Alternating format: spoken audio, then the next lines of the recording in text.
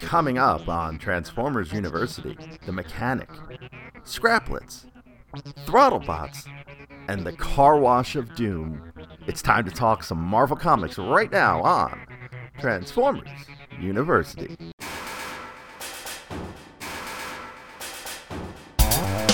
Hello, my friend, and welcome to episode 93 of Transformers University. I am your host, Anthony Brucali, owner-operator, Madman, behind TFU.info, the website, this podcast, TFU News and Views podcast, the social media, and oh so much more. And today we're going to talk about the beginning of the 1987 run of the Marvel US Comics. And we're going to start with issues 28, 29, 30, and 31. Now, it's an interesting time for Transformers comics in 1987. There's going to be some big changes at Marvel, which we'll cover soon enough. But the environment leading into those changes is definitely reflected in some of the storytelling here and just some of the, I would say, some of the passivity to Bob Budiansky's storytelling in the next couple of issues. It's not to say they're all bad. There's actually, at least in this batch of four, there is certainly one very controversial issue. There is certainly one very good issue, in my estimation. And then there's two other issues, one of which introduces a concept that will get reused many times over for years to come. So just what am I getting at with all of these vague references? Well, you'll find out right after this. Hey, want to help out this podcast or the website tfu.info? There's a number of ways you can do it. Let me tell you how. You can help us directly by joining our Patreon and enrolling as a student at Transformers University. There, you'll get early access to the podcast as well as exclusive behind-the-scenes peeks and perks for as little as $1 a month. Sign up is quick and easy. Just swing on by to www.patreon.com/tfuinfo. Another way you can help us is by using our Amazon link, www.tfu.info/Amazon. Type that into your browser whenever you want to shop at Amazon, and a portion of what you spend will be contributed back to us. It's that easy. Finally, you don't become the world's longest running transforming toy archive without some help from other fans. We're always on the hunt for photos of figures and accessories we're missing from our pages. If you'd like to contribute, go to tfu.info/help for a list of what we need, or send an email to info@tfu.info. tfu.info, the Alpha Trion and Omega Prime of transforming toys. Now, back to the show. And we're going to kick things off with issue number 28. The story is entitled Mechanical Difficulties. It features Blaster and Goldbug on the cover with the headline, The Mechanic Strikes Again, and the Autobots strike out, with the Mechanic, our featured villain, swinging a tree at Blaster and Goldbug. Story written by Bob Budiansky, pencils by Don Perlin, inks by Ian Aiken and Brian Garvey, letters by Janice Chang, colors by Nel Yomtov, and edits by Don Daly. Now, the U.S. cover for this book, drawn by Ian Aiken, it's actually a pretty nice cover with some really good detail on Blaster and Goldbug. The UK version of these covers is interesting in that they did not port over a US cover for either part of the UK version. So both covers, issues 121 and 122 in the UK, both covers by Jeff Anderson. Man goes into cage, cage goes into salsa. Sharks into salsa. 121 features Blaster and Goldbug being told to surrender by the Mechanic, while the cover for 122 features Goldbug in his vehicle mode being attacked by mechanical arms. And this is the first issue of the US G1 comic to cost $1. Prior to that, this book was a 75-cent book. Now, it starts out with the Mechanic stealing a radar dish from Portland International Airport. The Mechanic still has Ratchet's tools from the last time we saw him, and he still has his sidekick Juan. The Mechanic fights off the security at the airport and leaves, and downtown, Goldbug and Blaster are on a stakeout of the Mechanic's hideout. Two thugs, who we find out are named Deadhead and Fuzzy, try to steal Blaster from Goldbug. Goldbug slams the door and drives away, scares the thugs, who then meet two detectives. Goldbug and Blaster head back to base, and there's a missing word bubble in this scene. I guess Grimlock is trying on crowns, and he asks Goldbug what he thinks of those crowns, and the question is missing. So he just walks into Goldbug answering Grimlock without a word bubble. This was later fixed in the UK version. Grimlock is then told about the mechanic situation. He is not happy about Goldbug and Blaster returning without the mechanic. Cut over to the police station where the cops give us some exposition. We find out that the mechanic's real name is Nestor Forbes. I don't remember if we got that before. And they set a trap for him, leaking word of an advanced computer on a truck. Back over at the mechanic's lair, he's in an abandoned canning factory. He's squatting in an abandoned canning factory. Now, here's the thing. Who has a factory that makes, tin cans, which are still fairly useful in the mid-'80s and fairly useful today, and just, leaves it to collect dust? And how is he squatting there? The mechanic has his own criminal customer base, and one customer is dissatisfied, and the mechanic tosses him out using the power booster rod that he had stolen from Ratchet. Now, back at the Autobot base, this sets off an alarm for Wheeljack, who can trace the signal of the power booster rod. Grimlock then sends Blaster and Goldbug to retrieve it, and Blaster and Goldbug stake out a road near the canning factory as a truck approaches.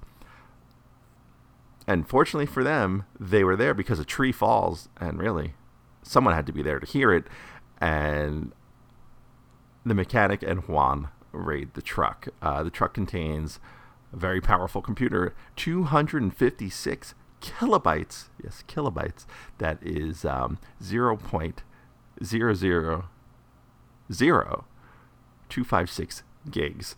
If you're keeping tracks, the 256 kilobyte 4Max computer looks just like a jukebox and is the most powerful computer on the market today in 1987. Goldbug and Blaster engage the mechanic as the police arrive. The police decide to fire on the Autobots, thinking they're working with the mechanic, and the mechanic and Juan use the distraction to escape. In the process of the escape, the mechanic uses a tree to knock over Blaster and Goldbug, just like on the cover. Goldbug and Blaster give chase. The detectives shoot out Goldbug's tire, and the police tried to follow them but slip on ice. Juan had used the cryogenic sprayer to slick the road. Blaster changes Goldbug's tire, and they continue on their way. At the canning factory, the mechanic is holding a meeting with all of the local criminals, and Goldbug and Blaster arrive. Goldbug spies while Blaster waits on the road. The mechanic is selling weaponized cars. Does this sound familiar? Because this was, I think, City of Steel, or one of the other ones from the cartoon, weaponized cars. The police are arriving in choppers because the computer was bugged. And Blaster transforms to warn the cops. He lays down his weapons to gain their trust, and Goldbug sneaks in the back of the canning factory and gets captured. Blaster and the police, particularly the one detective who we've been seeing throughout, Detective Greco. Booker, Sunday night on Fox. They make a deal to get in, and Detective Greco walks into the party, rocking Blaster. The mobsters in the meeting draw their guns, but Blaster transforms and electro scrambles all the mechanics' cars, having them shoot, everywhere. The police raid. The mechanic escapes. Goldbug, about to be dismantled by Juan, until Detective Greco arrives, pulls his gun on Juan and makes him stop. And those dismantling features is the mechanical arms on the UK cover. The mobsters are arrested. Goldbug and Blaster plan to continue their search. They also don't want to go back to the Ark because Grimlock is going to be mad at them, and neither of them believe in Grimlock's leadership. And so they drive off in the opposite direction of the Ark. This actually sets up a long-term story of Grimlock versus Blaster and Grimlock's leadership. And that's pretty cool, actually. It becomes a good story as we continue on through Budiansky's run.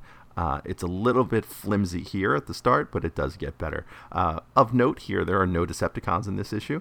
There are only 5 Autobots total: Grimlock, Blaster, Goldbug, Wheeljack, and a flashback of Ratchet. And so, like I said, this story kind of sits middle of the road. It's not particularly bad. It's not particularly good. It does set up a few things as we go along, and that'll take us over to issue 29.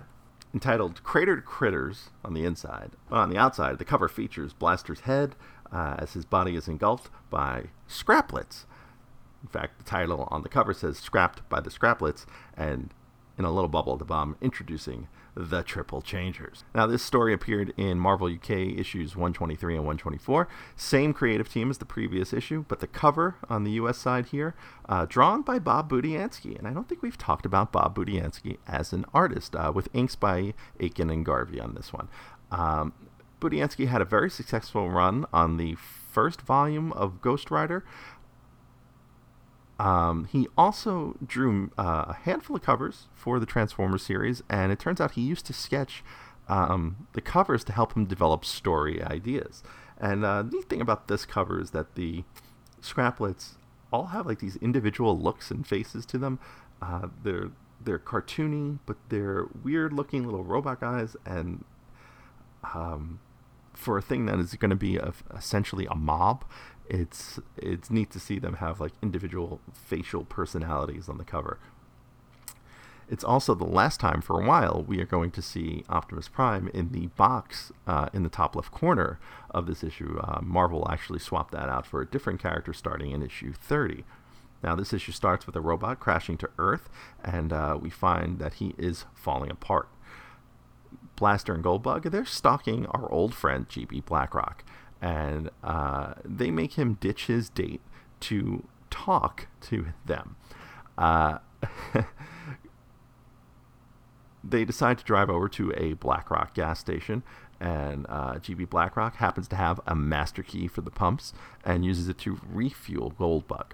Now, Blaster and Goldbug tell Blackrock that they have left the Autobots. Blaster recounts the story of Scrounge and gets all touchy about it. Goldbug makes a comment, and Blaster really does get upset, thinks Goldbug just wants a reason to go back to the Ark. And they begin to pump Blackrock for some information. He mentions a meteor crashing in Arizona, and the meteor is sending radio signals. Goldbug and Blaster go to investigate. Back on Cybertron, Ratbat, the Decepticons' fuel accountant, enlists the Triple Changers to find a package on Earth.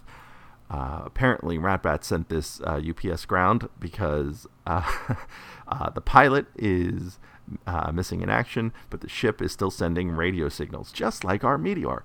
The Triple Changers also need to enlist a rich human with automotive ties while they're there. Now, note here, just like on the cover, this is the first appearance of the Triple Changers in the U.S. fiction. They do appear in some of the other stories that we've covered in the Marvel UK. At the crash site on Earth in Arizona, scientists are investigating and are driven off when the space bridge and the Triple Changers appear. The Triple Changers find the ship's pilot, and something crawls up Blitzwing's leg. Goldbug and Blaster enlist one of these researchers that were there, a guy by the name of Charles Fong, to help them sneak past the military guarding the crater. They get past, and then they get attacked by the Triple Changers. As Blaster fights off the Triple Changers, Goldbug saves Fong as he falls into the crater. They end up meeting the pilot of the ship, and they find out about Scraplets. Scraplets are tiny robots who take the shape of screws, nuts, bolts, etc., and they are infecting the Triple Changers, the pilot, and now Blaster. We find out that only a rare chemical can cure them. Fong convinces Goldbug to go for help. Blaster, thinking Goldbug has abandoned him in the fight, is upset and annoyed, but Blaster fights on. Goldbug ends up getting infected by the Scraplets and starts to feel guilty at the same time. About 2.5 hours pass as Goldbug, in vehicle mode, is driving away from the crater, and he can no longer continue, And this story will be continued in the next issue. Now, the Scraplets as a concept are important. They do show up in later iterations of the Transformers. The Triple Changers making their debut is kind of cool.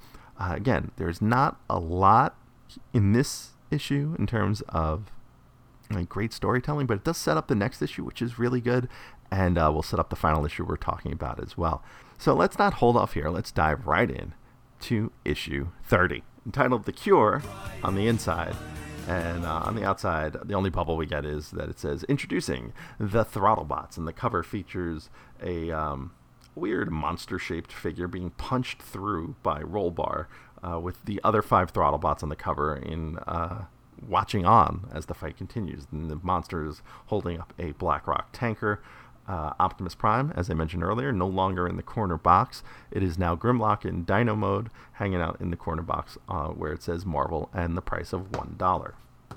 This issue for me is actually one of my all-time favorites. It's a simple story. It's a very well-told and well-executed story. The art is good, and I just remember, like, I had even when I was like a comic collector, as like a teenager, early teens, and Transformers was kind of like that guilty pleasure comic that, I still read and still subscribed to, actually, but didn't necessarily, wear it on my sleeve. I did have one section of my wall that had just Transformer books, and you had about, I think I dedicated like 10 of those like wall hanging sleeves to Transformers, and this was one that was definitely in there. This issue 21, Aerial Bots Over America, issue 19, and I don't know, the later issues were still coming out, so it was ones with cool covers usually ended up there, but I digress. This one was always one of my favorites, and so that's why I would make it onto the wall.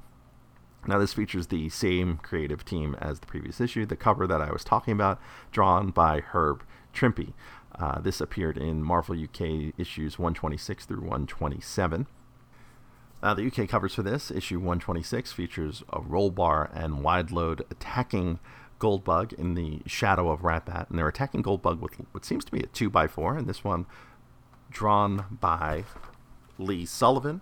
Issue 127 features the monster from the US issue saying food, and over a pile of defeated Throttlebots, and that one drawn by Robin Smith. Now, the story opens on Cybertron. The Throttlebots are leading a raid on a Decepticon fuel storage facility.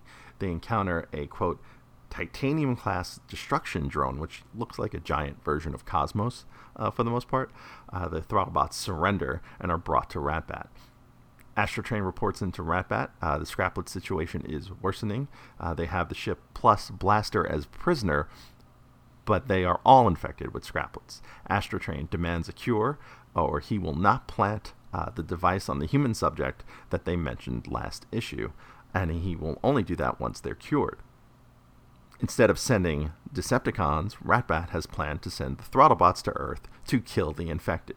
They have 10 hours, or Ratbat is destroying the entire planet. Elsewhere, Goldbug is being pushed by Charles Fong. He finds a BlackRock station, and the attendant gives Fong some water, which drips onto Goldbug and kills the Scraplets. Yes, that's the rare chemical, water. Seeing the water drip on Goldbug, Fong demands the attendants give him water to wash his car, but they will not let him. Cut back to the crater site, and we are told it is 90 minutes earlier, and the Throttlebots are arriving. They're there with acid canisters set to melt everyone inside of the crater. So they start planting these acid canisters around the crater, and the Scraplets see the Throttlebots. Searchlight spots some tire tracks coming out of the crater, and they realize there's at least one more infected. So Rollbar and Wideload go and follow the lead. 93 minutes later, Wideload and Rollbar arrive at the gas station. Attendants at the gas station still trying to stop Charles Fong from washing Goldbug. So 93 minutes later, Wideload and Rollbar arrive at that gas station, and the attendants still trying to stop Charles Fong from washing Goldbug. For 93 minutes. Okay, so, like, at some point in that 93 minutes, does someone go, you know what, all right, bud, here's the hose, go wash your car. Like, an hour and a half arguing with the dude to not let him wash his car. I want to see a comic of that 93 minutes. I really do.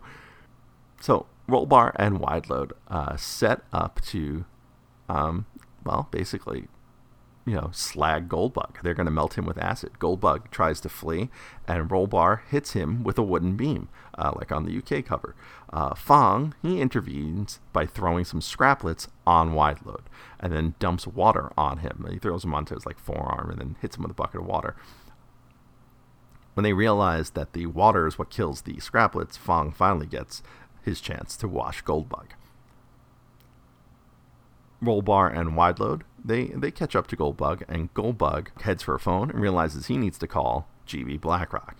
They get GB Blackrock's assistant on the line, who then gets GB for them, says it's a Mr. Goldberg before correcting himself, and puts him through to GB Blackrock. Goldbug requests water and fast. Then everyone arrives at the crater, and Blackrock tankers arrive, 2 of them actually, and Goldbug calls down to Blaster to tell him his plan. Blaster hears the plan out and says, no, release the acid instead of curing the scraplets. He would rather kill off the 3 triple changers than survive what's going on. Goldbug needs to choose, and Goldbug chooses acid. Just then, the scraplets decide to merge into Scraplet Monster, which is what we saw on the cover, and he grabs one of the water tankers and throws it. The Throttlebots begin to fight the monster, but they don't have weapons because they were captured and imprisoned. The only thing they have is the acid, and so they're starting to get infected by the scraplets as well. Goldbug grabs a hose and cures Blaster and the triple changers. The triple changers then go and fight the scraplet monster. Blitzwing actually cuts off its leg, and Goldbug hoses down the Throttlebots. Blaster grabs the remaining tanker and smashes it into the scraplet monster, killing all the scraplets. In the melee, Astrotrain stops GB Blackrock, who had arrived with the tankers, and injects the device that was supposed to go on a rich human with automotive industry ties onto his head. The triple changers then grab the ship's cargo and fly away. Goldbug and Blaster make up, and everyone lives happily ever after.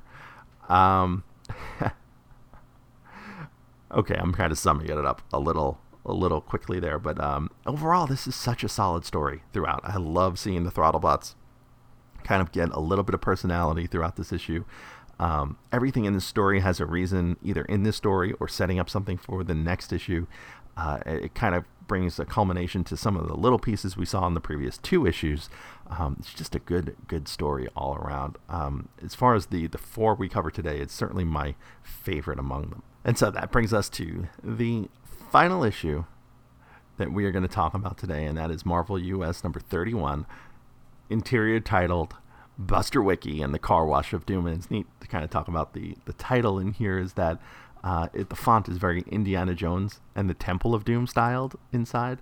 On the outside, it just says, it's wet, it's wild, it's the Car Wash of Doom. It features Ratbat on the cover fighting Buster Witwicky, who's wielding a crowbar, and his girlfriend Jessie, who looks nothing like she does inside the book, on the outside. And this cover, once again, drawn by Bob Budiansky. In the UK, this story was featured with 2 different covers again.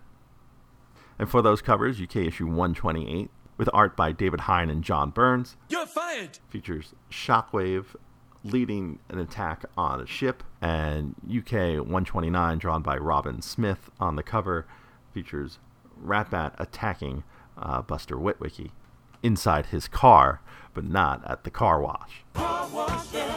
Now, team on this one a little different than what we've had in the past 3 issues. Written by Bob Budiansky, pencils by Don Perlin, inks by Jim Fern, who we'll talk about in just a moment, letters by Rick Parker, who we haven't seen in a Transformers book since issue 9, colors once again by Nel Yomtov, and edits by Don Daly. Jim Fern, his first work on Transformers, he was a longtime artist for Marvel and DC. He credits himself, I haven't seen it anywhere else but in his own bio for conventions, in co-designing Jubilee for the X-Men. He also co-created the series Crossing Midnight for Vertigo. Now, for more on a story that involves a ship and a car wash of doom, I'm going to toss it over to my good friend, Gabriel Owens, the Salty Seaman. Hey folks, Gabriel Owens, the Salty Seaman here, reviewing issue 31 of the G1 Transformers US run, Buster Witwicky and the Car Wash of Doom. Now this is a very, very infamous. What does that mean? Infamous. Oh, Dusty. Infamous is when you're more than famous. Issue amongst hardcore Transformer fans, going back to as early as I can remember. You know, usually when discussing some of the, usually considered some of the worst of the what the Transformers series has to offer. If you know, in the comics, there's two issues usually get pointed to, both written by Mr. Bob Budiansky. This one, The Car Wash of Doom, and Micromaster Wrestling, which we are about 20-something issues from here. But yeah, I have not read this in a very long time. I know the last time I did might have been, I bought a physical copy. I was hanging out with a fellow trans fan, James Hooks, and we picked it up at a comic shop and read it. And that would have been, oh my God, 20 years ago. No, I've reread it since. Okay, I read it when I definitely read it when I got the trade paperbacks. So anyway, but yeah, it's regardless, it's been a very, very long time. Why was this so bad? I'm going to take a little look here and let you guys know. I should also mention, of the batch of comics being reviewed for this issue, or this episode, this is the only one I had as a kid. You know, a great choice. I looked at all the ones, there were, you know, a couple of good ones actually, and I was like, this is the one I own, which is just kind of how it happens. And this was definitely around the era where the comics were losing me.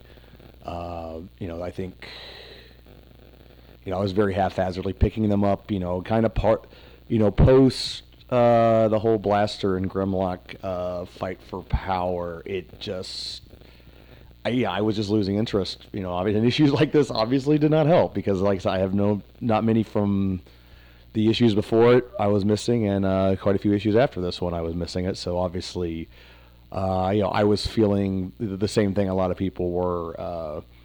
You know, I think there's a lot of, you know, belief. You know, Bob was really basically was burnt out, you know, around the Blaster, Grimlock, Optimus dying arc. Kind of the last we really saw of him, you know, delivering stories that people really loved. You know, at least what I see in hindsight. So. Yeah, and this is always pointed at too as a, you know, an example of just how bad he had gotten. And remember, he would still go on for another 20-something issues after this too. And there's nothing better for the Salty Seaman to start off a review by noticing some military movie bullshit. Or military media BS, I should say, in this case. We start off on an oil tanker. The Decepticons are attacking it. We see the Coneheads and Vortex and the Insecticons. So we're getting all those second and third wave guys and toys.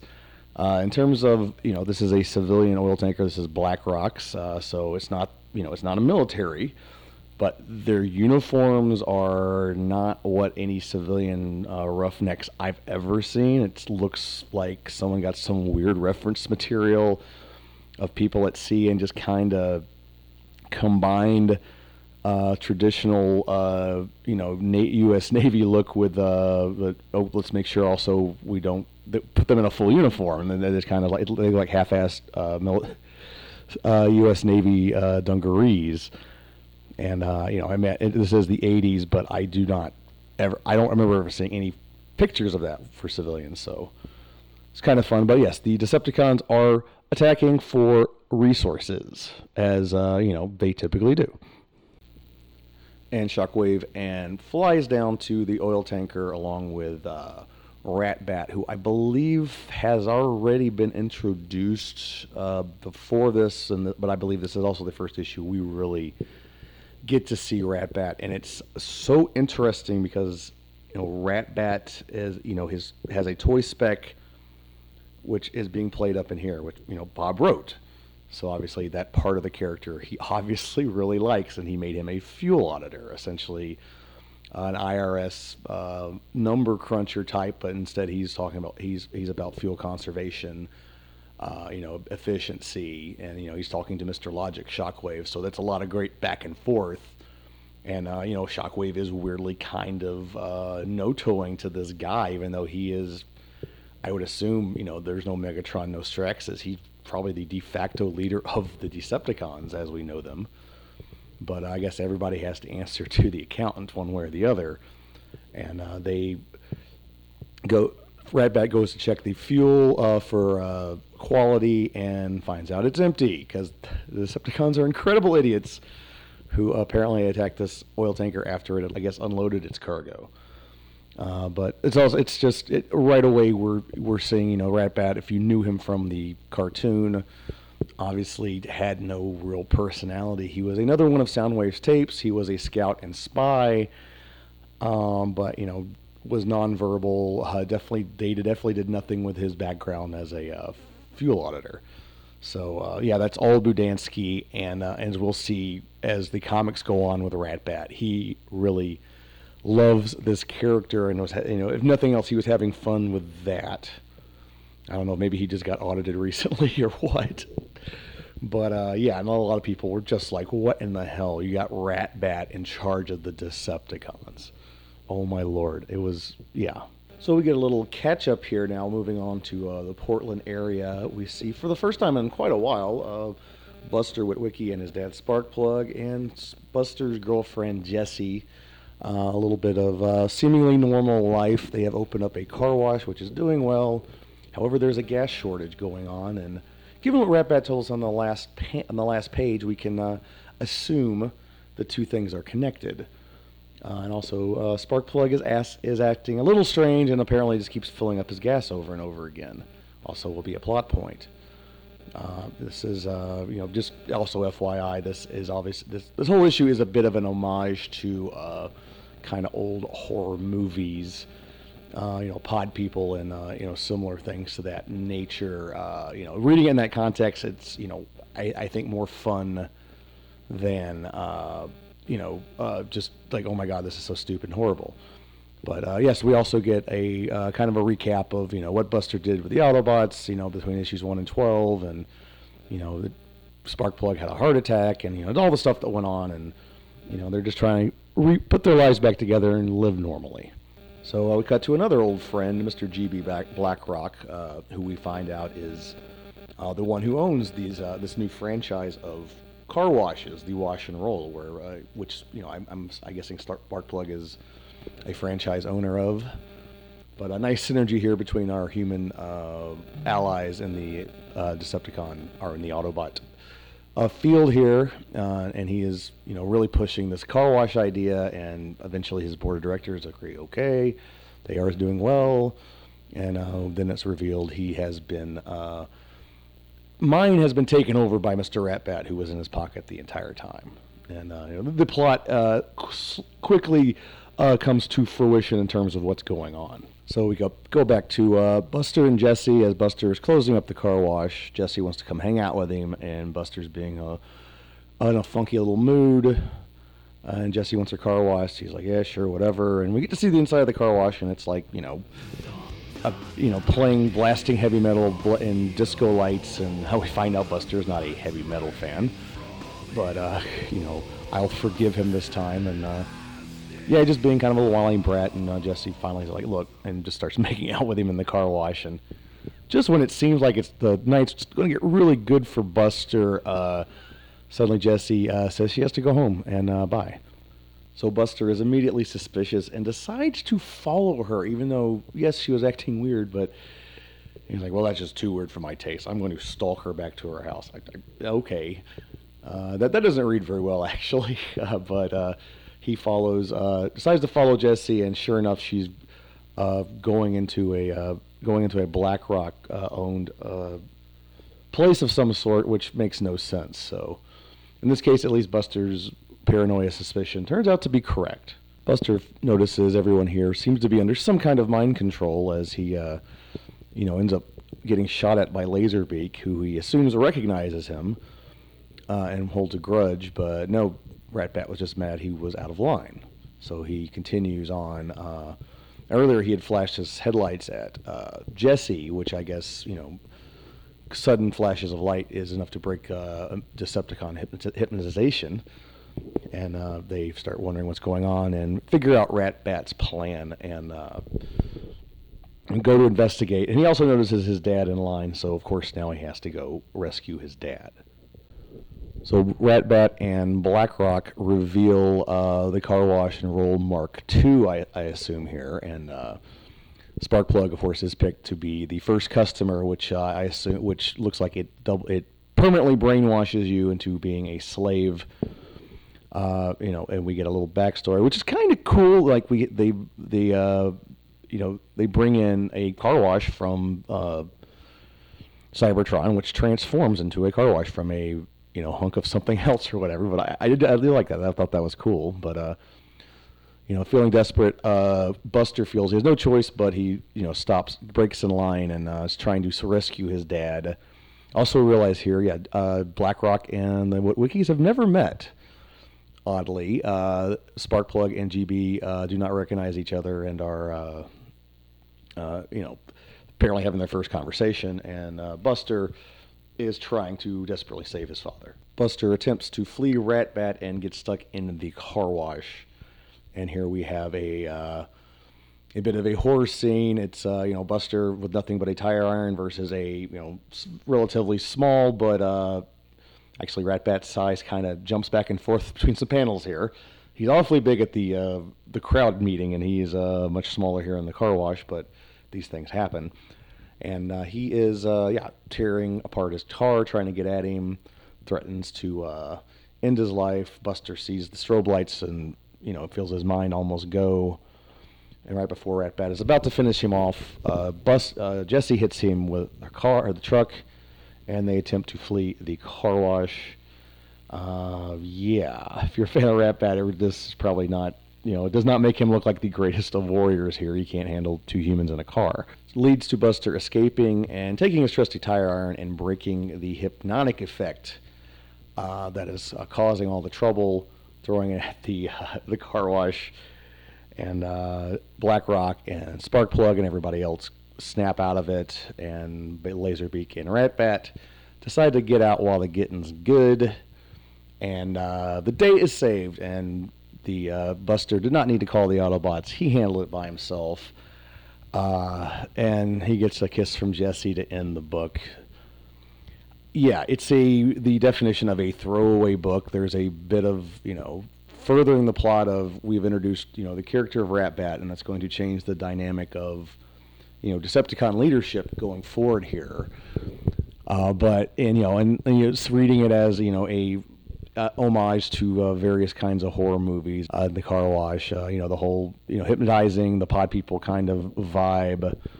I do kind of appreciate that, and, I understand, just, it's a writer very, very bored with what he's or burnout on what he's been doing on this book for 30-something issues, and trying to have a little fun. But yeah, it's really just not a great story. I don't think it's as bad as people make it out to be, but I get what it does. You just compare it to other random issues. I mean, how terrible is it really? It's just, I think there's certain thematic things there that just really rubbed a lot of fans the wrong way. And I'm not seeing it as that terrible, but no, it's definitely not good. But if you were a fan of Ratbat, and this is probably an issue, if you are, this is probably an issue why. So you like it anyway. But everyone else, I can't say it's at least partially deserves its reputation. Maybe not quite as much, but yeah. Anyways, that's all the Salty Seaman has for today. I'll kick it back to you, Ant. All right, thanks, Gabe. And you can catch Gabe on his YouTube channel, The Salty Seaman, over at youtube.com/recharge138. And to touch on a few things that Gabe passed over that I wanted to mention, not a lot, but, when Jessie's putting the moves on Buster, the reason she gets hypnotized is because she opens her eyes while kissing. Come on, Jessie, that's bad form. Also worth noting, the Decepticons are using humans to bring fuel to them. The pumps at the BlackRock facility aren't filling up the tanks, they're siphoning fuel. One of the things we find out, and one of the quotes in here, it's just ridiculous, is that when they find out that the version 2 of the wash and roll will control people forever, Buster shouts out that it not only washes cars, it washes brains. Oh, what a terrible line. But also, Sparkplug gives his first name in this issue, and it's revealed to be Irving. But it's not the first time we've seen his first name in the comic. In issue 4, his first name was mentioned, but it was William. So Sparkplug goes by Irving or by William. You pick, I guess. And finally, the last little tidbit here. No Autobots really appear in this issue. Blue Streak and Bumblebee appear in one panel in a flashback, but as far as the story goes, not a single Autobot to be found. Thanks for listening to the show. Stick around to hear what's coming up next episode, but first, I want to fill you in on a few ways you can stay in touch with the show. Want to be on the show? Leave us a voicemail at 702-763-4838. That's 702-POD-4TFU. Or send an email to info@tfu.info. Be sure to catch us on Twitter at TFU_info and on Facebook and Instagram under the username TFUinfo, all one word. Also, please subscribe to our YouTube channel, youtube.com/TFUinfo, where we post all of our podcasts, plus special video segments, reviews, and live coverage of Transformers-related events such as New York Toy Fair and New York Comic Con. I hope you enjoyed this episode. Please visit us at www.tfu.info, the world's longest-running Transforming Toy Archive. And that does it for this episode of Transformers University. Thank you for joining me on this return to the Marvel US run.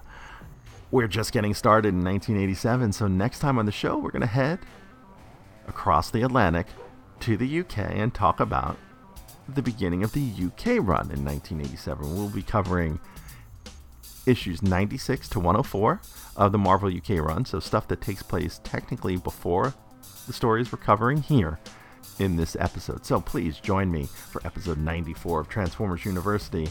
I am your host, Anthony Brucali, owner-operator, Madman, behind TeamFU.info. Till next time, see ya.